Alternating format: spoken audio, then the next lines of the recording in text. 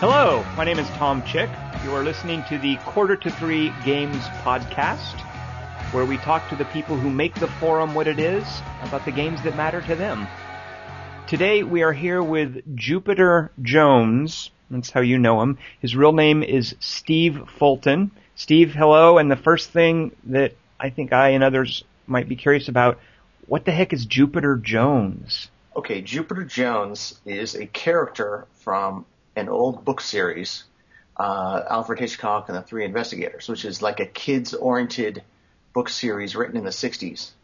And like an Encyclopedia Brown kind of thing, like a mystery? It's like that, but they're like longer format, I guess. You know, they're like actual novels. Mm-hmm. Anyway, it was one of my favorite book series back in the day. And the mysteries are always really interesting. Anyway, one of the main characters is that name. However, there's two other characters, Bob Andrews and Pete Crenshaw, and I'm actually more like one of those other guys. But that name, you know, if you name yourself Pete Crenshaw, that just looks like a regular guy, right? So Jupiter Jones, people have actually, will ping me and say, oh yeah, I know that. Oh, I know what you're doing with that, the name, and so some people get it, but that's the only reason. And the real reason why I picked that name is when I, joined your forum, I don't know, a decade ago, not quite, but I, felt like an interloper. So I decided that that name would be, whatever stupidity I did would be that guy, right? Now, why would you feel like an interloper? What does that mean? I had no idea. See, I followed your reviews back in the 90s. Mm-hmm. And I think I even emailed you once and said, hey, I think your reviews are great. Where's a place I can find out about your reviews? And then you never responded. I'm like, okay, maybe this guy's an ass. Maybe he doesn't want anybody to talk to him. So when I found out about the bulletin, the board, I went on, but, kind of like, well, who knows? Who knows if he wants people there that, aren't really, his friends or anything. So. Well, you're not an interloper. We're very glad to have you, and I apologize for never getting back to you. Oh, come on. I mean, that wasn't a big deal, but I was just thinking, what? But you know what, Steve? I mean, that's very gracious of you to say. But I've every now and then emailed people out of the blue, and I know what that's like to email someone and say something nice to them, and then they're jerks and they say nothing back. So I think my email was down that day. Otherwise, I totally would have gotten back to you. So I always think of myself, I'm the one guy on the board who's a bona fide Tom Chick fan. I'm here because I'm actually a fan of Tom Chick's reviews. Well, we also get a lot of people who want to join the forum who sort of sheepishly confess, hey, I'm not in the games industry, but I'd like to be on the forum. And I don't know how we got this rep of being only for people in the industry or only for people who, know me or stuff that Mark has written. I thought it was journalists at the beginning. I saw Jeff Green there, and I'm like, wow, I've heard these, obviously Gary Whitta too, I've heard of these guys before. I can't believe they're actually on this forum. So we're a cliquey group, but we definitely want everyone else in with us. So okay, so you're one of the old timers.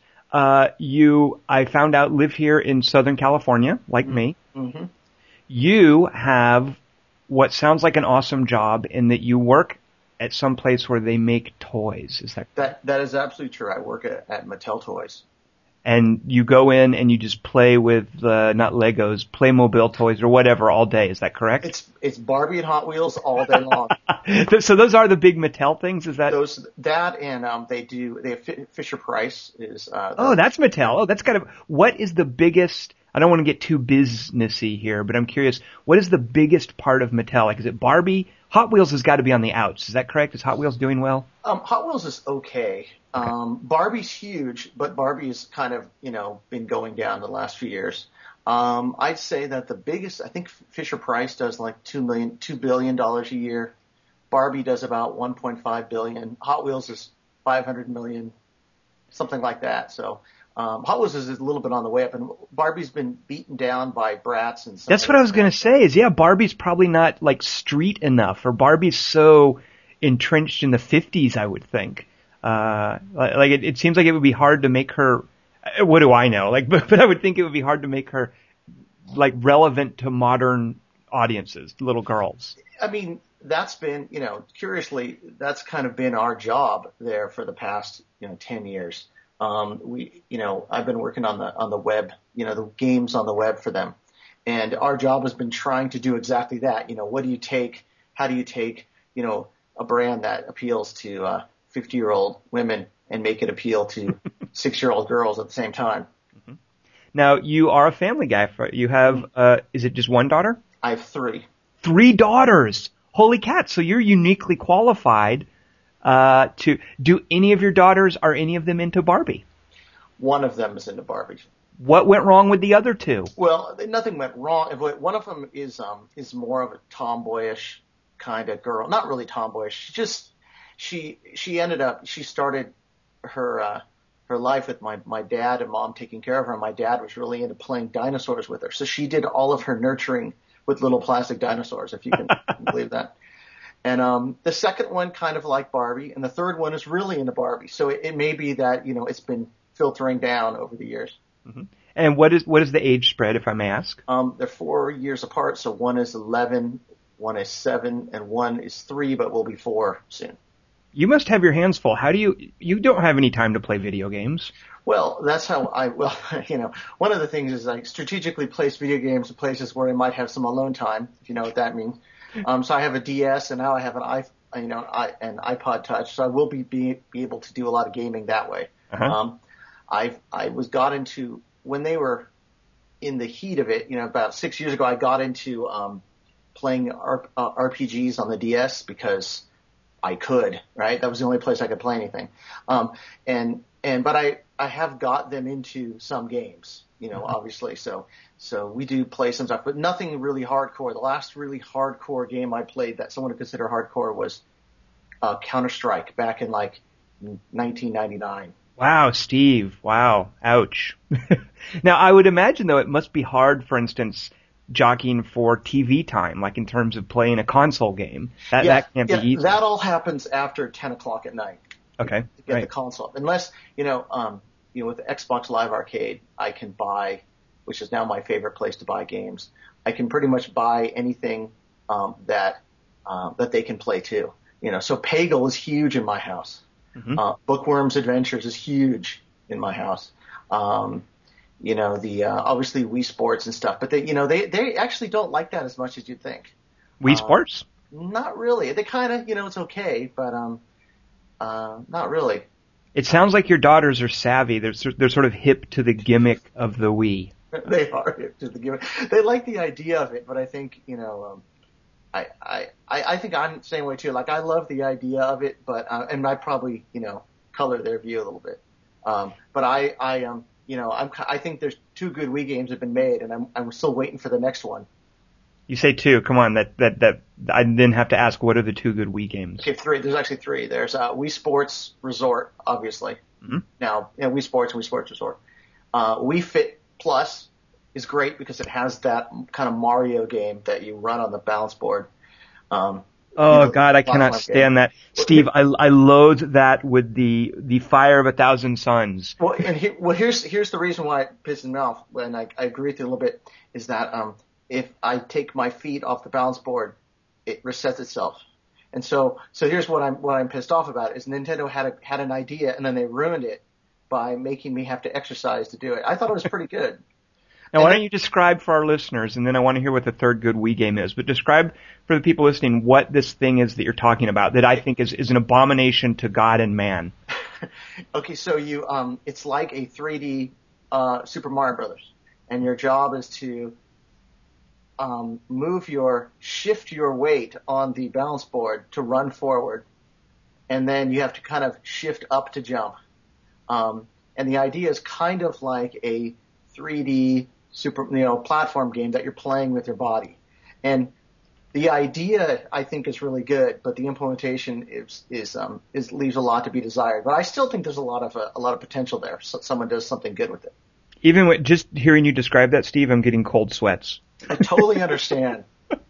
It's really, to me, like the worst part of a platformer, like the worst part of jumping puzzles and timing moving platforms when you step on this platform and then that platform, and except with a terrible control scheme using the balance board. I understand the novelty of it and it's cute to look at, but having tried to get through some of those, because you're timed, Yes, basically you are timed. for how many of the levels you can get through. Well, all I'm going to say is after hula hooping for 10 minutes, it's kind of fun to try to go do it. And now, so those are two. What is the third good Wii game? Boom Blocks is the. Oh, yes, of course. Yes. Boom Blocks is a good. Now, I'm not saying there aren't other great games on the Wii. What I'm saying is those are good Wii games, meaning actually use the technology in a way that was interesting. So there are other good games. I got a ton. I bought like 50 or something. So. And a lot of them are horrible. But the best Wii game on the Wii is the Williams Pinball. That I can't stop playing. Now, have you played with your daughters House of the Dead Overkill? I have not played that, no. Okay. They might enjoy that, I'm just saying. Actually, I'm being completely facetious. It's a very, very R-rated game. I would hate you to think I'm serious and to show up. I do not think you're serious, and I think my wife would kill me if I even mentioned that. So. Well, this actually, Steve, makes me so. I'm a single guy. I live alone. I can play whatever I want, whenever I want. I have the excuse that I can do it for work too. It's a luxury for me. And listening to you talk, I'm very aware that for a lot of people, gaming is something that they either do in stolen or shared moments. That's exactly it. So I'd love to tell me how you feel about your daughters playing video games. I would love to hear from a father's perspective. What is it like raising daughters in a very different situation than when you and I were kids, and there wasn't a lot of video gaming. There's very different forms of entertainment. What is it like raising three little girls in a world full of video games? Well, I mean, I have been playing games since like 77 or something, right? So someone's Atari 2600 that I borrowed on borrowed time then too, before Catholic catechism, in the 5 minutes I'd play video games, and so to me it's always been there. I always have secretly have hoped when they were born, from the day they're born, I'm like, I can't wait till the day we get to play a game, So I've always wanted to do it. I do see though that it's a little different from when I was a kid, and maybe it's just from my perspective, in that since it was so new and interesting, I really wanted to do it really badly. But I also knew of a time when there wasn't video games, and when, we would do other things like go outside and imagine things, lots of the time, right? Play stuff outside.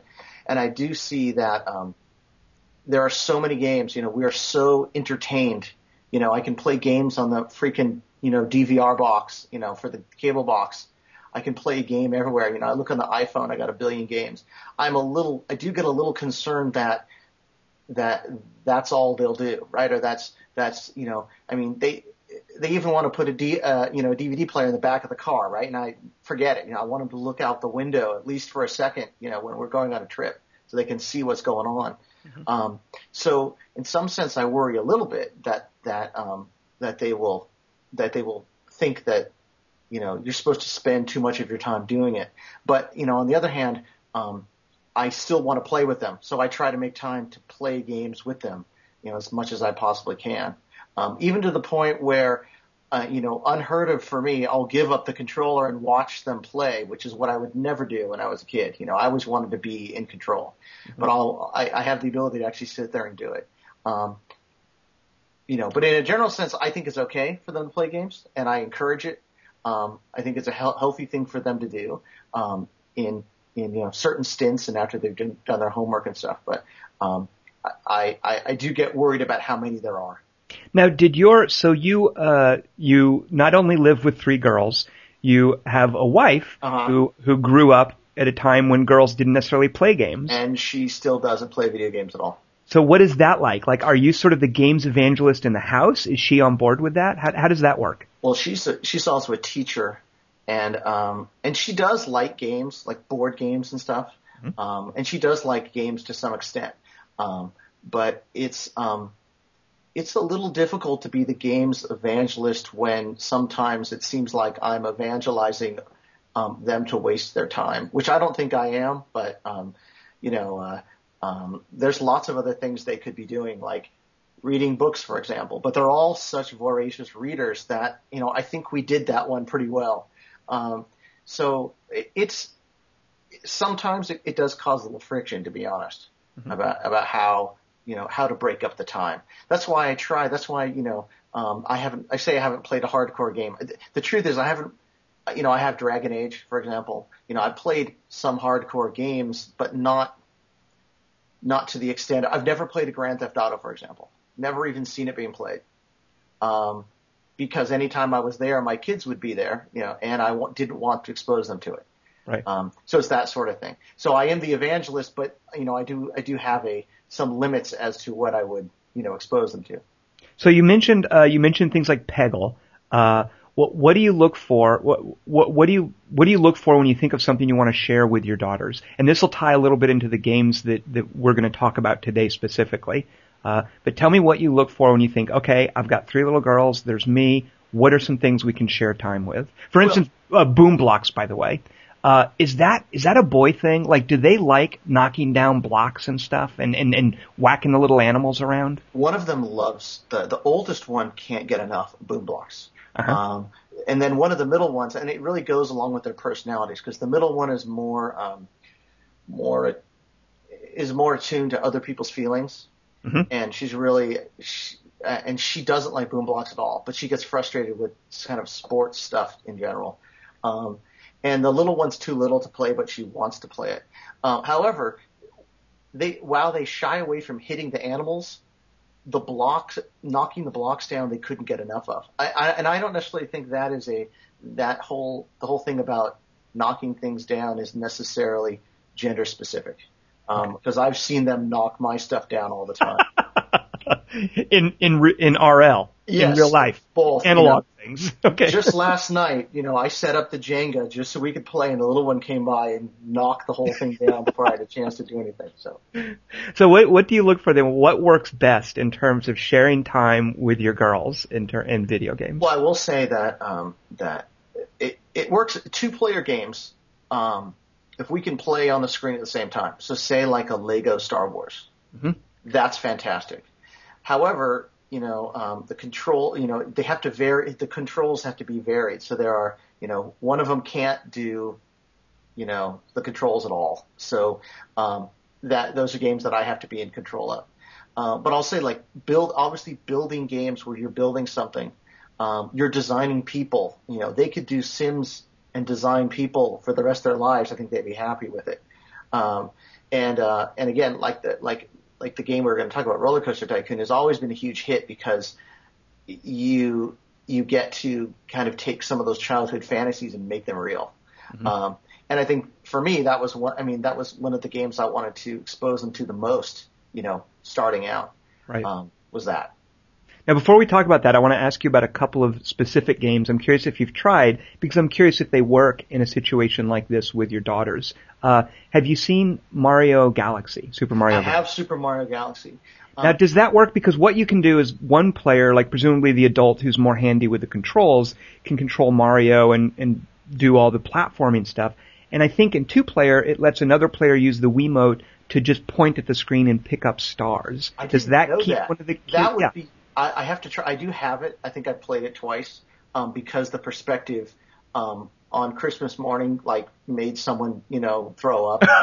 Not literally throw up. Just had to leave the room. And so if that happened, usually if there's some sort of conflict like that, I'll just move on to another game. I'm not that tied to it. Although I did go back to it when I was alone and try to play it. So yeah, that would be great. I have to go try that and see how that would work. I would be curious if that would engage their attention enough. I mean, I guess if it's where they enjoy watching it and there's enough going on visually. But I always felt as a 2-player game, I have a bunch of guys come over and join me every Thursday night and we goof around and play games, and none of them is going to want to play the second guy with the Wiimote just pointing at stars. But I would imagine I would be curious, a little girl, that would probably engage her. Well, I think that the littlest one probably engage, and the one that doesn't necessarily like conflict would probably like that too. The older one would want to grab the Wiimote from me and play on her own. Have you tried Pikmin by any chance? You know, I've seen that. I was sort of appalled that they re-released it, for $30, and it was the same game they had that I could pick up for like $4 at the store, used. But with Wiimote support now, that's what your $30 is paying for. I totally understand what you're saying with the Wiimote support. No, I've never played Pikmin, and I'll tell you the truth, I never played a Nintendo game until sometime in 2005. I had a friend had a Nintendo, had a NES back in the 80s. And I might have played Mario Brother once, but I've never owned one. I never had one. And so I really had to pick up all that stuff in the last few years. Part of it just because I never did it, and part of it because I actually wanted the kids to be relevant.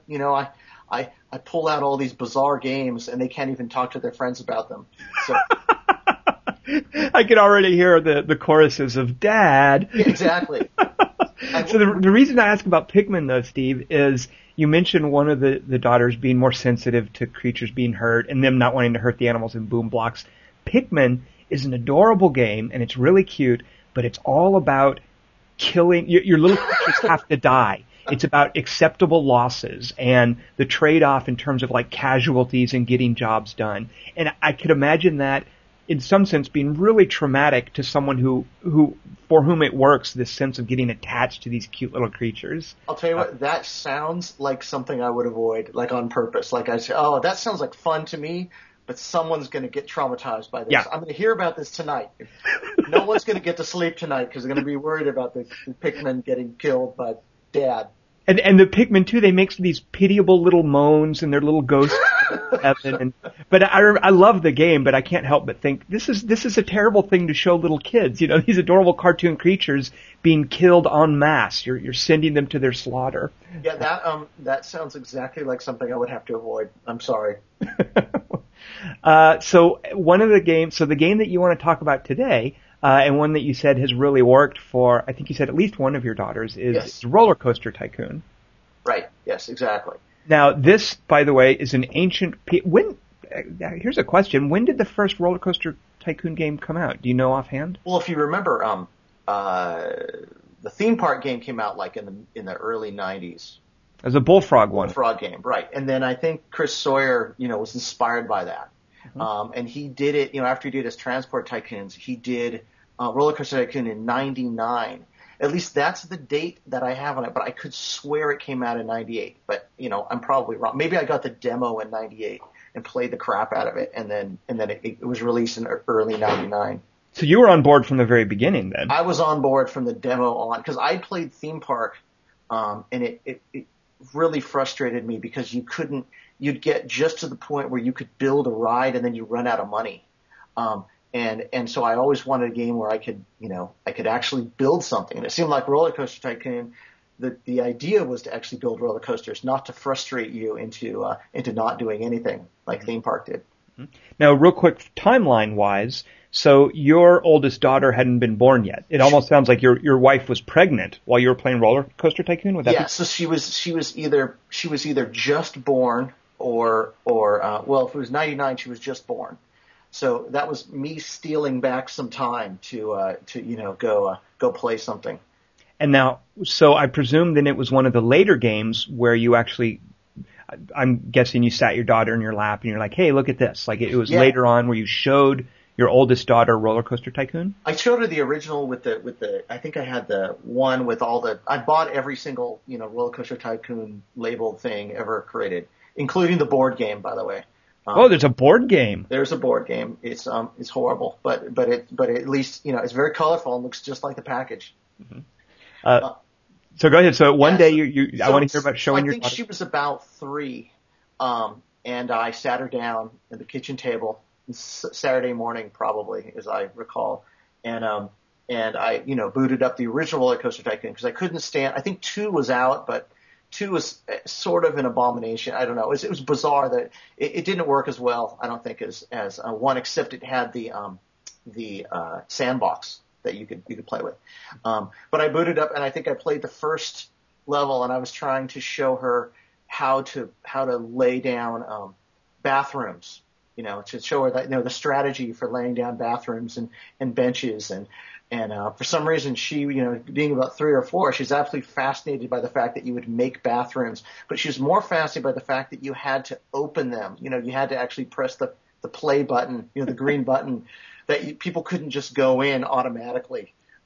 And I think that's what started. Then she saw me doing the 2D roller coasters and stuff. And she's always been kind of into that anyway. Like, she always seemed to be, we used to take her to Disneyland all the time. We had Disneyland passes. And she probably got colored by that. Now, do you remember, was this the first time you tried to show her a video game? Let me think. Probably was the first time I tried to show her a video game. Mm-hmm. Because otherwise I would, at the time, I think the other thing was playing Counter-Strike, and I didn't try to show her. Now tell me, what makes Roller Coaster Tycoon different or better than other? So here's the question: would you call Roller Coaster Tycoon? It's a tycoon game. Could you say it's a city builder too? Like what? I guess it's got its own genre, doesn't it? It's not a tycoon game in that every other tycoon game that I played afterwards that named itself after Roller Coaster Tycoon was a piece of crap. Okay, or at least I did not get enough out of it to play. I think it is a little bit like a city builder in that you have to kind of accommodate for the needs of all your people, which is unlike many of the other tycoon games. I guess you'd say like I don't know, ski resort tycoon. I guess it doesn't necessarily fall. You don't have to. I don't know if you had to build bathrooms in that one, but in this one, you have to not only have to accommodate for the people, but it's also their patterns of what they would do, right? So if they're going to get off a ride, what are they going to do next, or what would they do before the ride? And you have to think about all those strategies when you're laying stuff down. It's extremely intricate, and you can lose Roller Coaster Tycoon really easily by thinking too grandiose, at the beginning. So I think, to be honest, I realized that after Roller Coaster Tycoon came out, there were tons of those tycoon games, and I was sort of appalled by it. And I did see them at the store, and I know I played a few, but none of them ever were even remotely close to what Roller Coaster Tycoon was. Let me throw out a couple of things that I think Roller Coaster Tycoon had as a hook that I think other games didn't have. And I'd like to hear you address these as I mentioned them. In order to have a good tycoon game, it needs, like you talked a bit about meeting the needs of your patrons, and that's kind of a city builder thing, I guess. So you have this idea that there are demands upon you, and you have to build stuff to meet the demands, and that's kind of a city builder thing. But one of the things that Roller Coaster Tycoon gives that city builder mechanic is tons of personality that comes with being about an amusement park. Well, yeah, obviously the amusement park is the hook, but if they just did amusement park, like, there's been games like Carnival Tycoon and stuff, and if it was just the amusement park, it would get old really fast. Now, when you say just the amusement park, do you mean without the strategic gameplay stuff? Yeah, so what I mean is with the thin layer of strategy, like you would get from like a Kingdom-like game, where you might just lay down your businesses, and with a very thin layer of, I'm going to drop a carousel here, or how they have all the flat rides and they're fine and stuff.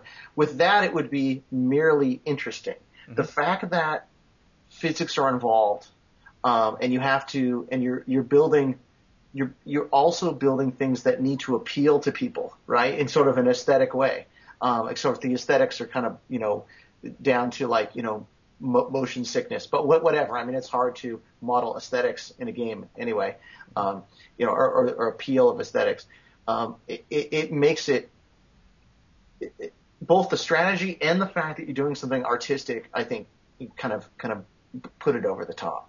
And that ties a bit into, I think, another part of the appeal of Roller Coaster Tycoon, in that by making your rides, that appeals in a way to that train builder mentality. Yeah, and a train, and curiously, every time I start I would build a train around the entire amusement park just because that's what I thought you needed to do when you're building an amusement park. That's mandatory for any good amusement park. It is, which is why Disney's California Adventure sucks.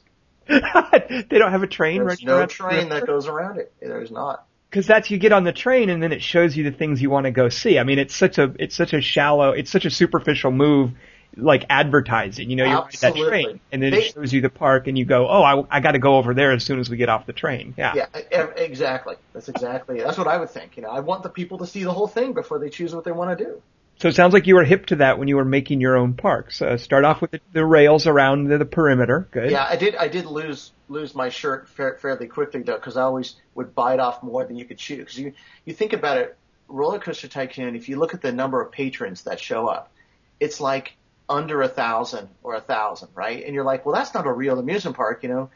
Park like Disneyland gets 50,000 people a day, but there are, you know, before I realized there are regional amusement parks where 1,000 people a day are, you know, is a great day for them.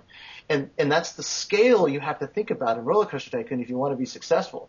You know, you think you want to go out and build this roller coaster that's, you know, giant, but if you build a small roller coaster, you'll probably make a lot of money off of it, even if it's not as exciting as you think it would be. And so you really have to think about things not in these giant grandiose scale, but actually on a workable scale. And that's something that it really kind of taught me, you know, to be honest, is, you know, to not lower your expectations, maybe lower your sights, you know, maybe holding a small amount of ground and doing something with it is better than trying to take over a whole huge area.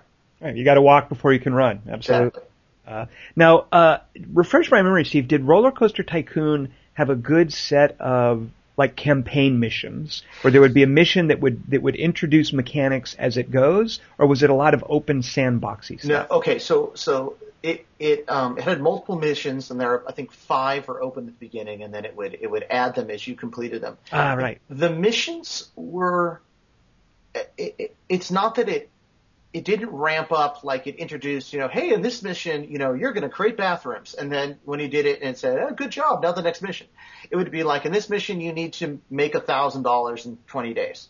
Mm-hmm. And then the next mission would be, oh, you need to fix this park, make it profitable by May, you know, 1999 or whatever. But it didn't, and while the difficulty ramped up and how hard it was to achieve those goals, it didn't handhold you through the parts of the system. So if you didn't know in the first mission that you need to put a bathroom at the end of each roller coaster, and that it wasn't going to tell you, and you still need to know that by the 10th mission. Like, that's still an essential element to making sure that your park was going to work. Mm-hmm. Now, does when your daughter actually started playing, what was the difficulty like for her? Like, did she have a problem with some of these things? Because it, like you're saying, it expects you to figure out on your own a lot of the strategy parts of the game. Is that something that your daughter ever got into, or did she more just enjoy messing around with parks and building roller coasters and whatnot?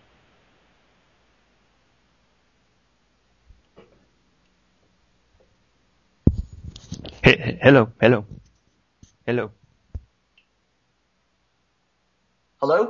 I had lost you for a second. You're back? Yeah, something said, I don't know what happened. It said call on mute or something. Sorry about that. Where did where did you lose me? I said the most amazing thing. It would have been awesome. No, I was asking you about, so you mentioned that during the missions it expects you to learn things like about bathroom placement. It doesn't tell you these things. No, it doesn't. But it expects you'll pick them up. So as far as I recall, it doesn't tell you these things.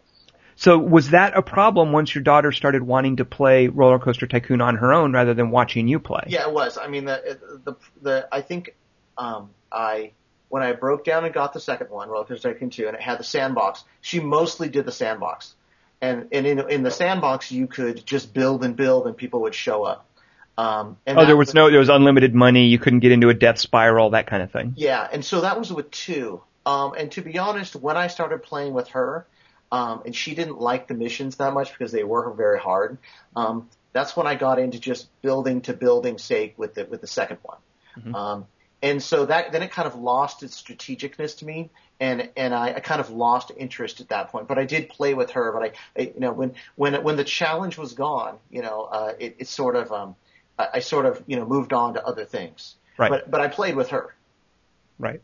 Or watched her build stuff and make roller coasters that there's no possible way the train would get around the track. But Now, so that's another thing unique to Roller Coaster Tycoon. You mentioned the physics before, and that the rides would be rated for things like intensity, and I forget what the stats were specifically. Like, was there nausea? There's nausea, yes, intensity, and I can't remember what the other one was, but they are all, any of them that are over, a peak, the people won't even get on the ride. Right.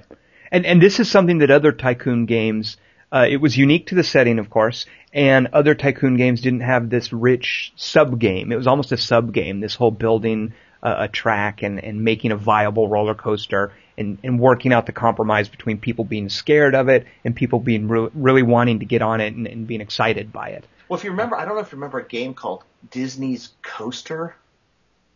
Vaguely. Okay, way back in the early 90s. Anyway, Disney's Coaster. Oh, yeah, that's right. Now, could you see the ride from a first-person view in that?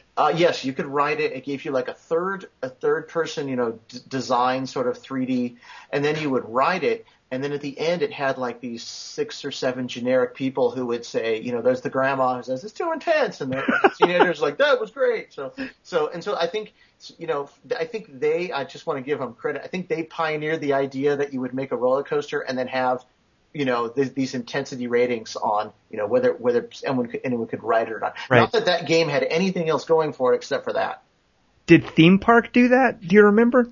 You know what? My problem with Theme Park is I never had enough money to finish anything, so it very well could have. So your daughter loved the making just in Sandbox making crazy roller coasters, I imagine. 2, right?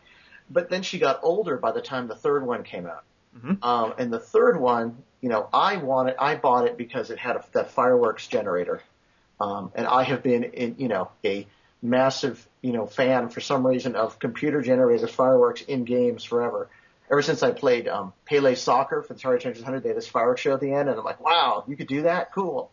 So the fact that this thing had a fireworks show generator, I had to see, which is actually, a very small part of the game. Now remember, it was almost like a music program in a way. Like you would lay out the duration and when what firework would go off, and you would compose like a symphony of fireworks. That's exactly it. It was like a little track, laying tracks down and stuff, and as in music tracks, right? Not roller coaster track. But yeah, it was cool. I never really got the hang of that either, to be honest. Now, before we get too much into Roller Coaster Tycoon 3, earlier you called Roller Coaster Tycoon 2, and I'm going to quote you, Steve, an abomination. Yeah, you know what? Why would you say such a thing? Okay, here's the reason why I say that. Okay. Because I think I was affected by the guy, Chris Sawyer is the guy who developed it. Mm-hmm. And I think what he said when he wrote it was that, hey, we kind of shoved everything we could possibly shove into this game, and it's pretty much, gone to its limit, of what it would be. And when I played it, it sort of felt that way. So it felt like, you ever played the Wii Play for the Wii, that 8-game abomination that came? I have not, because I already have an extra controller. Okay. It's that thing is like everything that should have gone into that they cut from Wii Sports because it was too crappy to go in, and that's how I felt about the extra rides in Roller Coaster Tycoon 2. Okay. Like they had a miniature golf thing, and I'm like, cool, except like, I don't know, you had to choose from 4 different holes, and it just seemed like it was like the stuff they added shouldn't have been in there in the first place. Right, the B-side material, and they're just going to release it and charge you some more money for it. That was exactly it. I was like, this could have just been an extra add-on pack instead of trying to release something brand new. I mean, obviously abomination is a bad word, but I mean, I never liked it as much as the original. Right. I understand. No, I understand the feelings that this isn't really worthy of a sequel. And actually, now that you're mentioning that, I'm vividly recalling feeling that way about Roller Coaster Tycoon 2. This does not deserve a number at the end of the title. Yeah. Yeah. And then, I don't know. And they added, the add-on packs also would just add extra objects, but the objects didn't do much in the world. It was just stuff to design with. Right. And the design was fun, but I wasn't as much into the design as I was trying to, watch the little people go around and actually ride stuff and, Right. Which, by the way, I just want to say that's another thing that I think Roller Coaster Tycoon has that other Tycoon games don't have, in that it's inherently the enthusiasm those little people feel about the rides, and when they get off of them, it is so infectious. It is. You're right. I mean, hearing the sound of children giggling, and it's a game about delighting people. Right. And you can't yourself not be delighted at that. Like that ambient audio that they recorded at, wherever tracks they recorded at some amusement park in the UK. I mean, it's fantastic because it's exactly what it sounds like when you're there. Yeah. And it ramps up and down, depending on how close you are to different rides. And the audio is really amazing in that game, to be honest. For like such a 2D game, I mean, normally you think like these 2D games were so staid with their sound, and yeah. No, yeah. It's not. Whatever was on focus, you would hear the sounds relative to that area, but it didn't cancel out the other stuff. It was just the volume upped a little bit. Right. Now, so 3 comes along. It's a different developer. It's 3D, of course. They completely rebuilt it. What did you feel about Roller Coaster Tycoon 3? Well, I love the idea that you would be able to ride the rides. Going back to Coaster, which was that's what I liked about that one, and the fact that they rated them.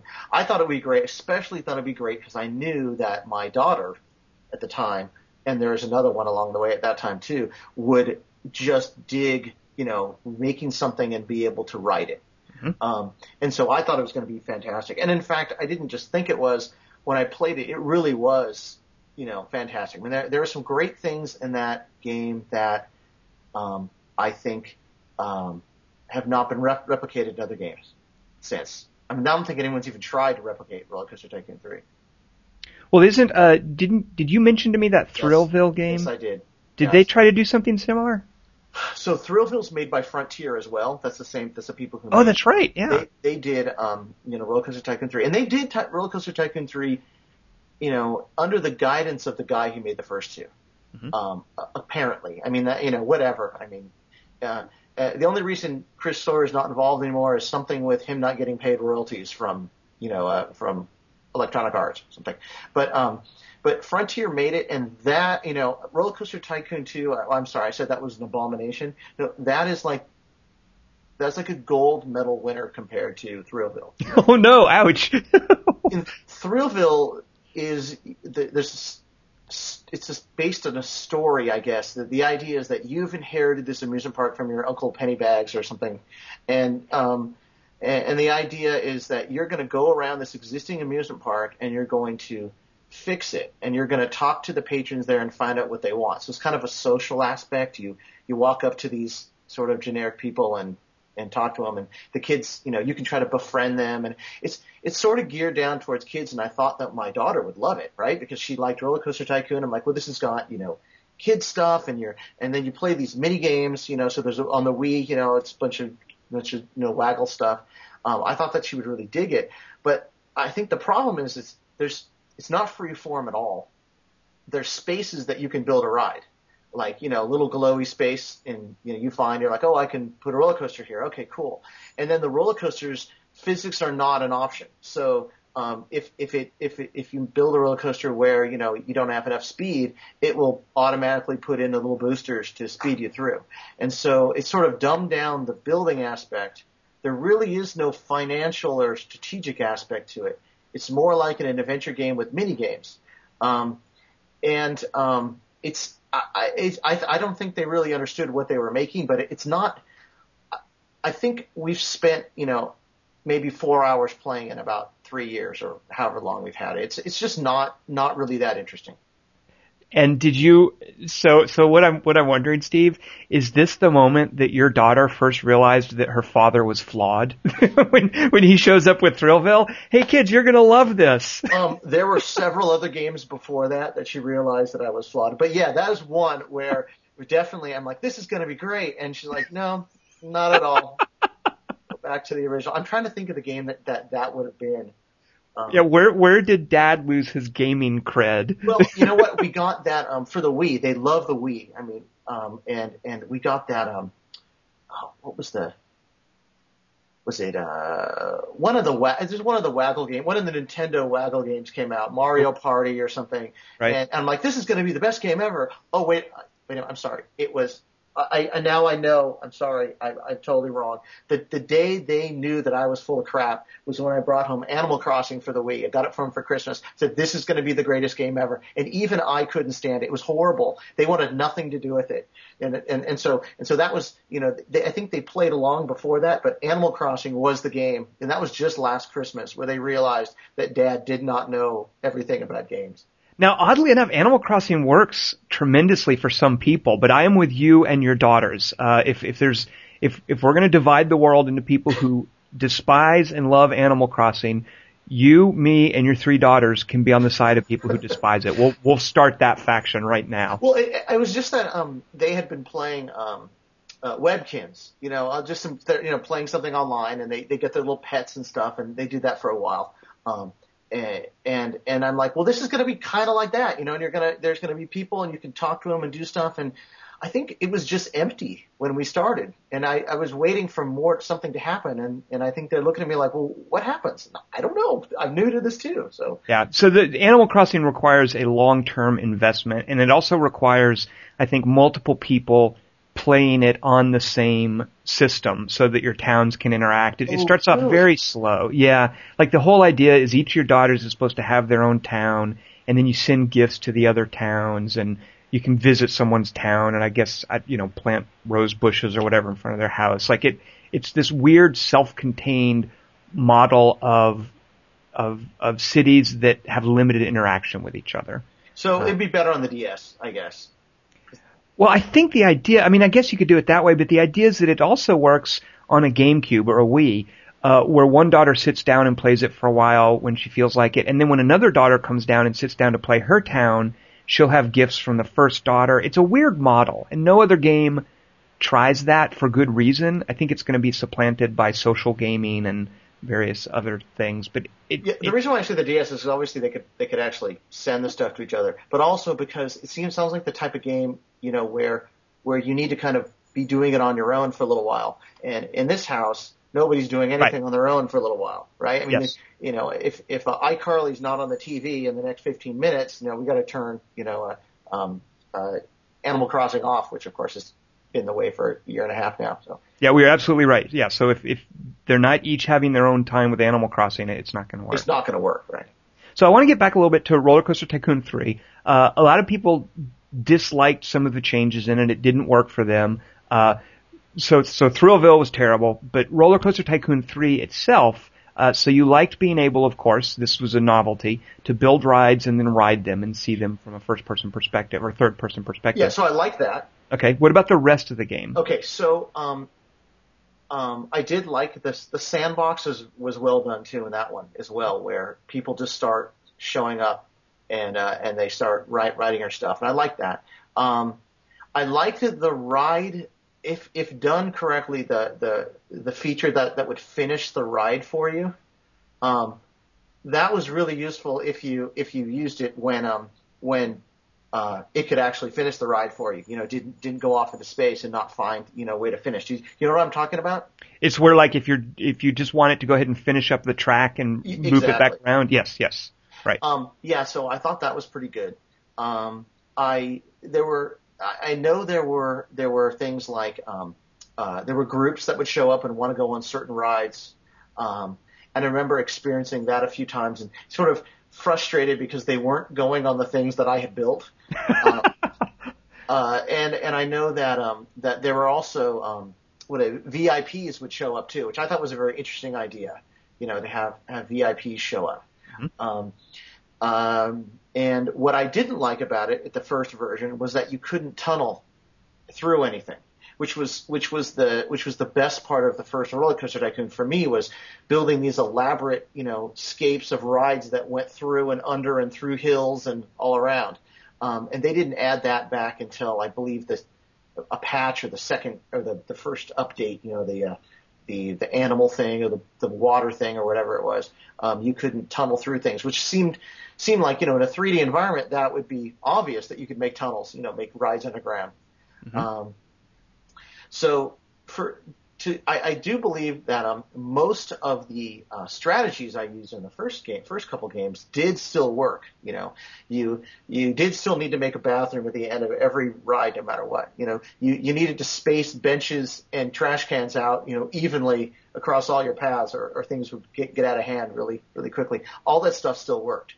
So to that extent, I liked it. I also liked the new rides that were based on really old classic rides, like I think the Virginia Wheel was one of them. You know, like you would, if you made too sharp a turns, those things would fly off the track and, you know, explode into your amusement park. I like the fact that you couldn't just build some really super, you know, amazing track. You had to gear your track to the actual aspects of the ride you were building. So, you know, I actually liked it a lot. I didn't really care for the animal thing or the water thing, which were the expansion packs, because as far as animals go, I think zoos and animals, you know, aren't handled the same way that amusement park rides are. You know, and zoos don't necessarily add, you know, the polar bear as an attraction the same way you add a roller coaster. Mm-hmm. You know, a roller coaster's not on the endangered species list. You know, they're not saving it for something. and the pools just seemed, if they would have integrated with the water rides in the actual rest of the amusement park, I would have understood it. But they were so separate that it didn't seem like, I wanted to make an all water park, but you couldn't do it because, you know, your water rides had to be in a separate area than your pools. And I don't know, maybe that's just me, but it pissed me off that I couldn't put them together in one thing. It seems like there's room for someone to use really cool liquid physics, like the physics of the way liquid works, in some kind of a water park tycoon game. Yeah, and I just don't think they did it that well. Right. No, you're exactly right. I remember that. It was just it was an add-on. It was fun. You know, it gave you more stuff to do. But I think, as some people pointed out, that you could just make a pool and everyone would be happy, and that's what they would go do. And it sort of, if you made pools, that was the best attraction for people in the entire game. So it sort of made it so you didn't need to even make roller coasters or any other ride. Swimming pool tycoon. Yeah, swimming pool tycoon. You mentioned the animal things. Do any of the zoo games work for you? For me, not really, but for the girls, they liked Zoo Tycoon, the original Zoo Tycoon. It was fine. You know, the economics of those are just weird, though, because, you know, again, I guess roller coaster economics are also weird, but it's roller coasters, so you can, you know, at least you know you're buying pieces of track, and it kind of makes sense. But that, you know, the way that you had to buy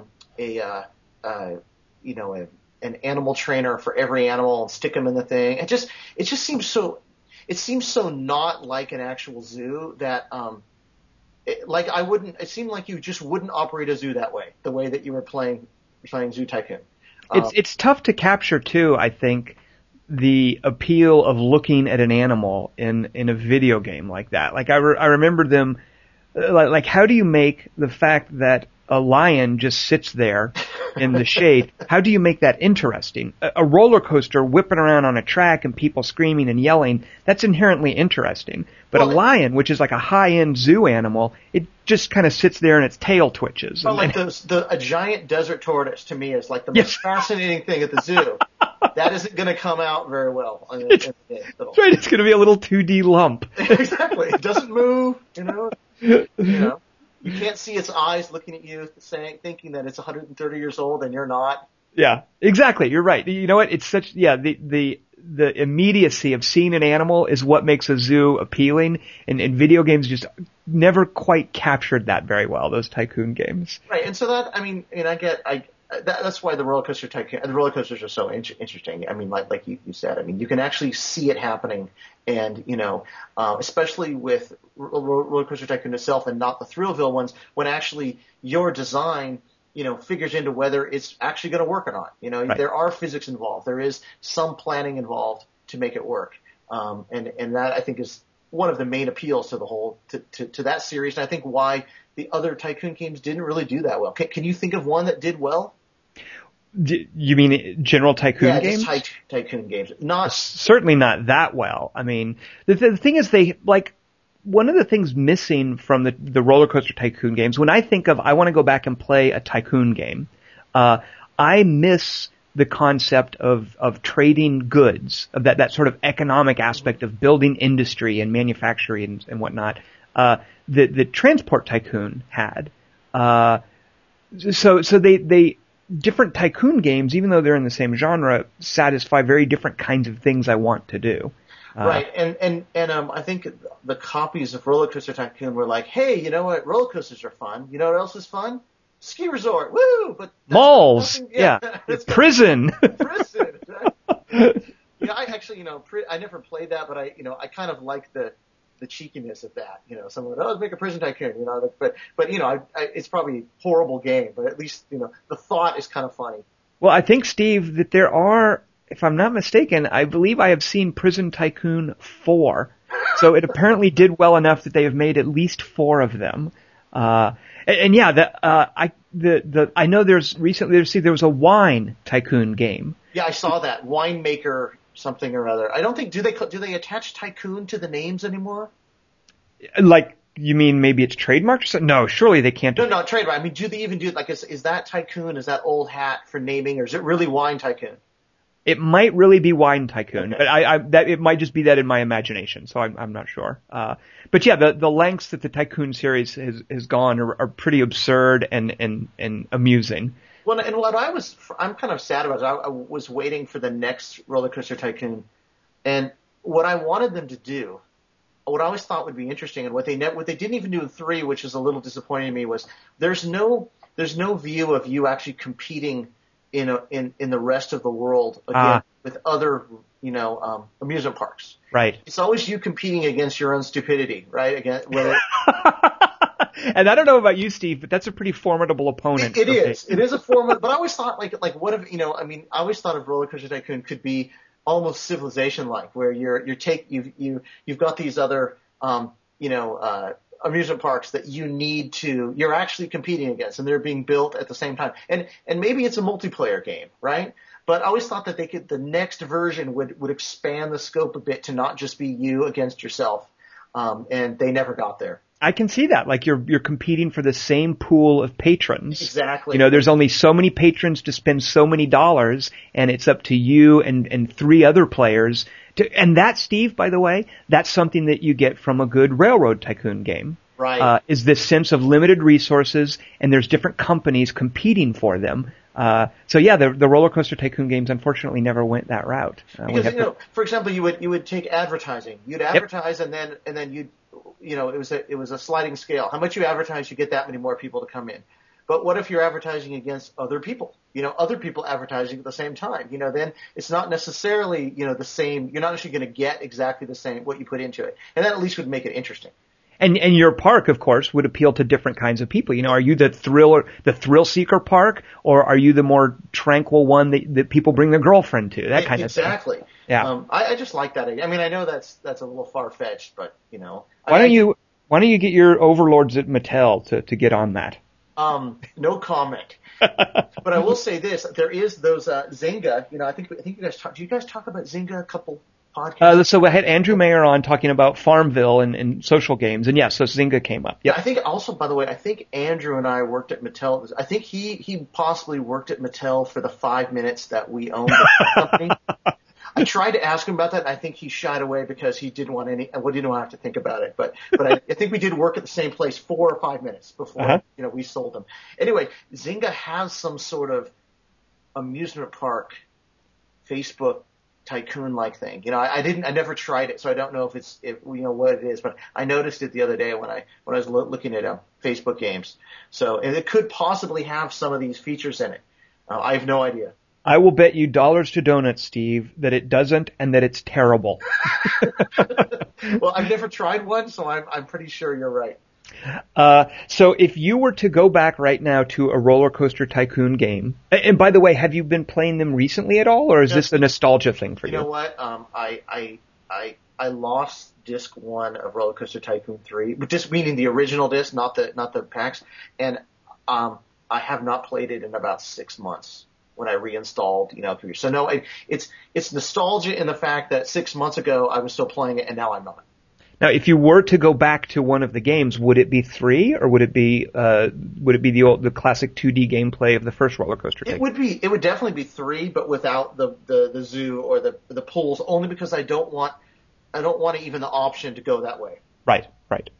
I just want to play with the way it was. I think with whatever update allowed me to go build underground. Right. Now, what do you remember? I've always wondered about this.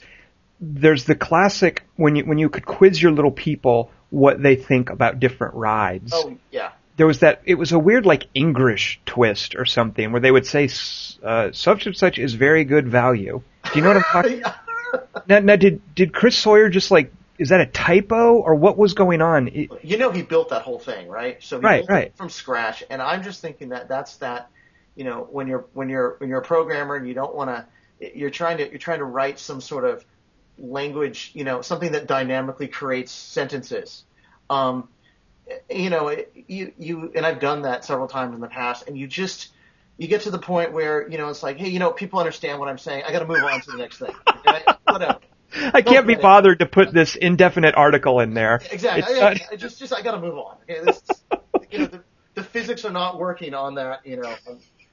I got to move on to something else. That's what I would think it is. It's just an oversight from the fact that he thought he'd put in so much other great stuff. Why would people complain about that? And it's entered parlance too. It's entered the common parlance. Like anybody who's played Roller Coaster Tycoon, if you say, such and such is very good value, everybody knows what that is. I think it's because the article doesn't fit in every sentence, right? So you just can't unless you have some sort of weird test every time, you really can't put it in there. Yeah. Now you said there was a board game that's terrible. Yes, a Roller Coaster Tycoon board game. Yes, I'm trying. Okay, I have two amusement park board games. One is the Magic Kingdom game, which is Disneyland made it, and one is a Roller Coaster Tycoon game. So I may be mixing these up, but I believe in the Roller Coaster Tycoon game, your entire job was you're a patron. Now I may be wrong about this, and your job is to go. You get some cards, and you need to visit. Oh God! A certain number of rides and get out. It has zero to do with what you would how you would play roller. It was totally from the perspective of we've got this license, we're gonna slap some other game idea we had onto it, and it's almost like they made the game of life and put Roller Coaster Tycoon on it. Because you're not a tycoon. Where's the tycoon there? The tycoon doesn't exist. You're not. Unfortunately, I should have gone and that may not be it. That might be the Disney game, but I remember them being fairly similar. So. I'll have to go check it out, and I can write a message about what it really is. I believe that's it, though. Yeah, that sounds too bad if that is the case. Now, I don't know if you know this, Steve. I'm going to ask you a completely random question. Yeah, I answer these every week. I never get anything. So. Okay. Actually, that's right. I do see Jupiter Jones consistently in the drawing. Consistently screws it up, so whatever. Okay, go. And you could win some... because I know you have a Wii. Steve, I have so many Wii games to give away. I've got a closet full of them. I would love for somebody to win a Wii game. Okay, here's the most random question. Who's the most famous cow in the world?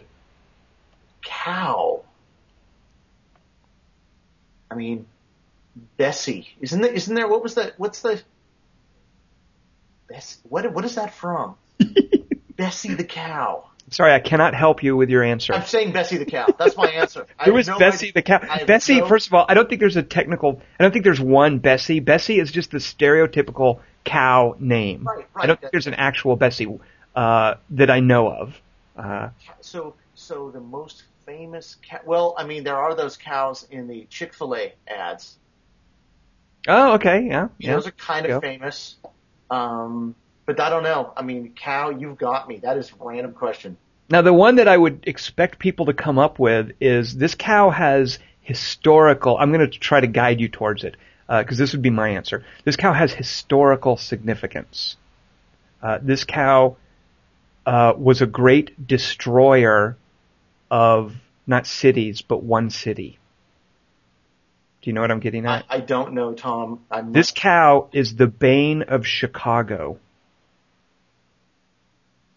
This might be obscure. So presumably, well, for me, maybe. Well, presumably, and I don't know if this is one of these apocryphal historical things, but presumably the Great Chicago Fire was started by a cow kicking over a lantern into hay or whatever. Really? Have you ever heard of that before? I probably have heard of it multiple times and have forgotten. But you know what, Steve? That might be one of those things like George Washington chopping down a cherry tree. Like it's some apocryphal story that somebody made up. But that's what I think. I'm fascinated. What's the name of the cow?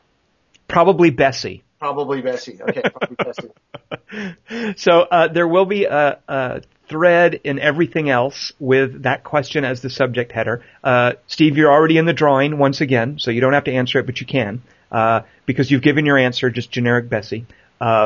Anybody who posts in that thread with a candidate for the most famous cow and who also specifies the color of this cow goes into the drawing. So you must mention your famous cow, and in your post you must also mention what color this cow is. And there's only a couple of choices, I guess you could have purple cows, but is it a brown cow? Is it a black and white cow? So you have to mention its color to go into the drawing. Well, yes, that sounds fantastic. Now, do you also, this, by the way, I'm not, I don't own a lot of stuffed animals. In fact, I only own one stuffed animal. And it's a cow from the Harvest Moon games. Did you ever play those? Like they're kind of like tycoon games, and they're like farm. You know what? I did. I played one on the PS2. I had a Harvest Moon game, and I did enjoy it. But it's one of those things that my sister saw it, and she is the target audience for all casual games. and damn her! She borrowed my copy. So I think I went through the adventure, and I don't know. It's so long ago. I visited one of the friends in town, and I started some plot in the backyard. And this may be, completely off base. And then she saw it, and she borrowed it, and I never got it back.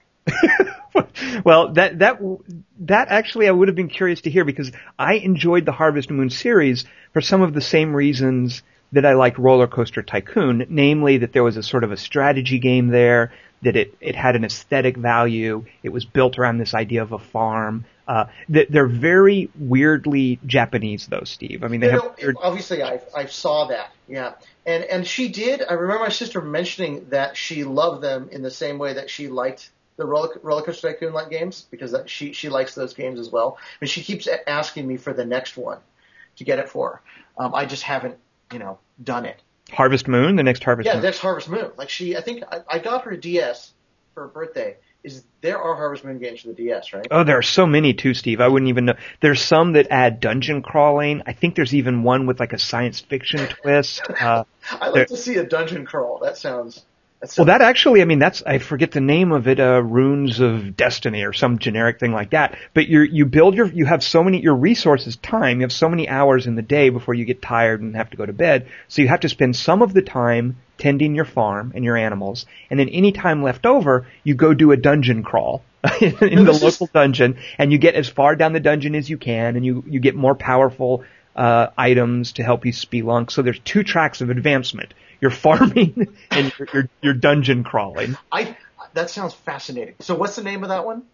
Oh, it's the Glyphs of Destiny. Oh, I can't believe I don't know. It's on the DS, right? It's on the DS, and it's, I think, the most recent one. Because that's why I do all my RPG gaming on the DS, because that's the only place to do it these days. So, well, you know what? If you have any patience for something that has mandatory farming, and I enjoyed that part of it. Farming would be fun.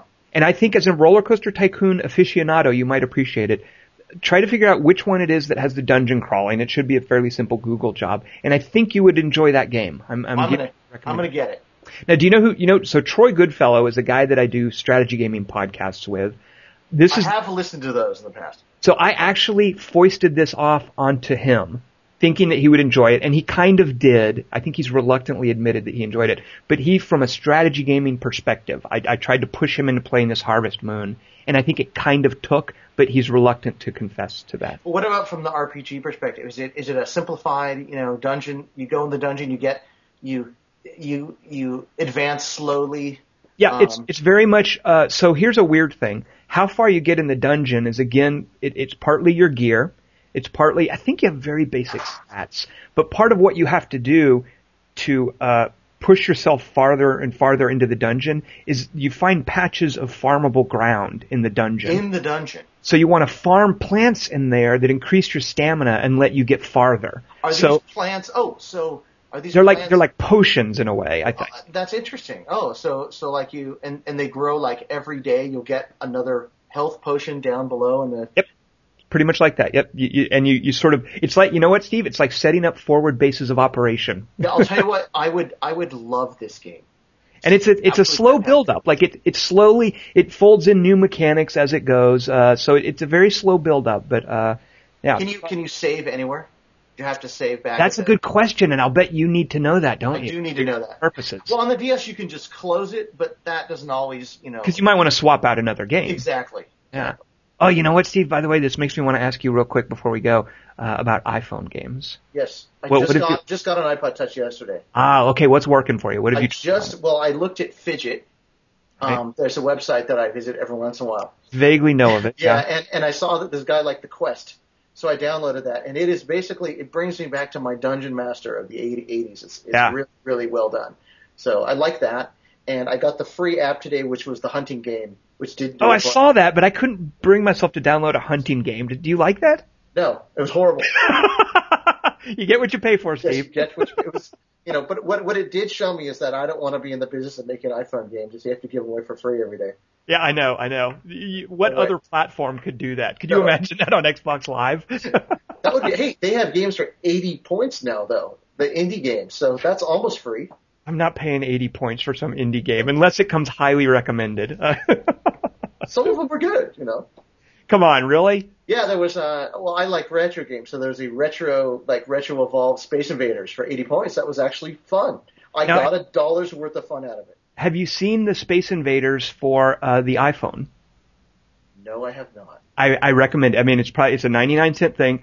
And now you're thinking, how on earth would they do Space Invaders on an iPhone? Because that's what I think. And the thing is, they do. It's amazing what they come up with. It's well, you'll see. Is it Taito that made it? Oh yeah. It's a licensed Space Invaders thing. That what they're doing with their Space Invaders license, I really like. Okay, I gotta get that one. So yeah, you gotta try that on the iPhone. And you know what? If you don't like it, Steve, I will send you a check for 99 cents. I will refund your money personally. I just wonder how they do retro games with the touch, screen. But that I love retro. I've spent way more money on crappier collections of retro games in the past. So. Right. Well, I recommend it. So try that one. Well, Steve, thank you so much for hanging out with me. Tell your daughters I said hello. Tell your wife to trust your gaming taste. You sound very well adjusted, and I think you're on the right track as long as you don't bring home more Thrillvilles. I won't do that again. I would have loved to have been a fly on the wall, by the way. So everyone listening, join us next week. We will have Qubit. I don't think that's his real name. We'll find out what it is. Discussing Fallout 3. Now, I know you didn't play Fallout 3 because that's one of those hardcore games that requires like 80 hours. No, I did. I have it. I played it up until I got to the first town, and then and that's as far as I got. But I played the original, so I had to at least play it. And so you got out of the vault, and you got to see that opening shot. I got out of the vault, and it was awesome, and that was all I could get out of it until I found that then, someone needed their homework done, and then the rest of the year was out. Well, you got to the money shot, as it were. I did. It was fun. It was worth $50 to get there. Good. Well, Steve, thank you so much for hanging out with me today. And we will be seeing you around on the forum. Okay. All right. Thanks a lot.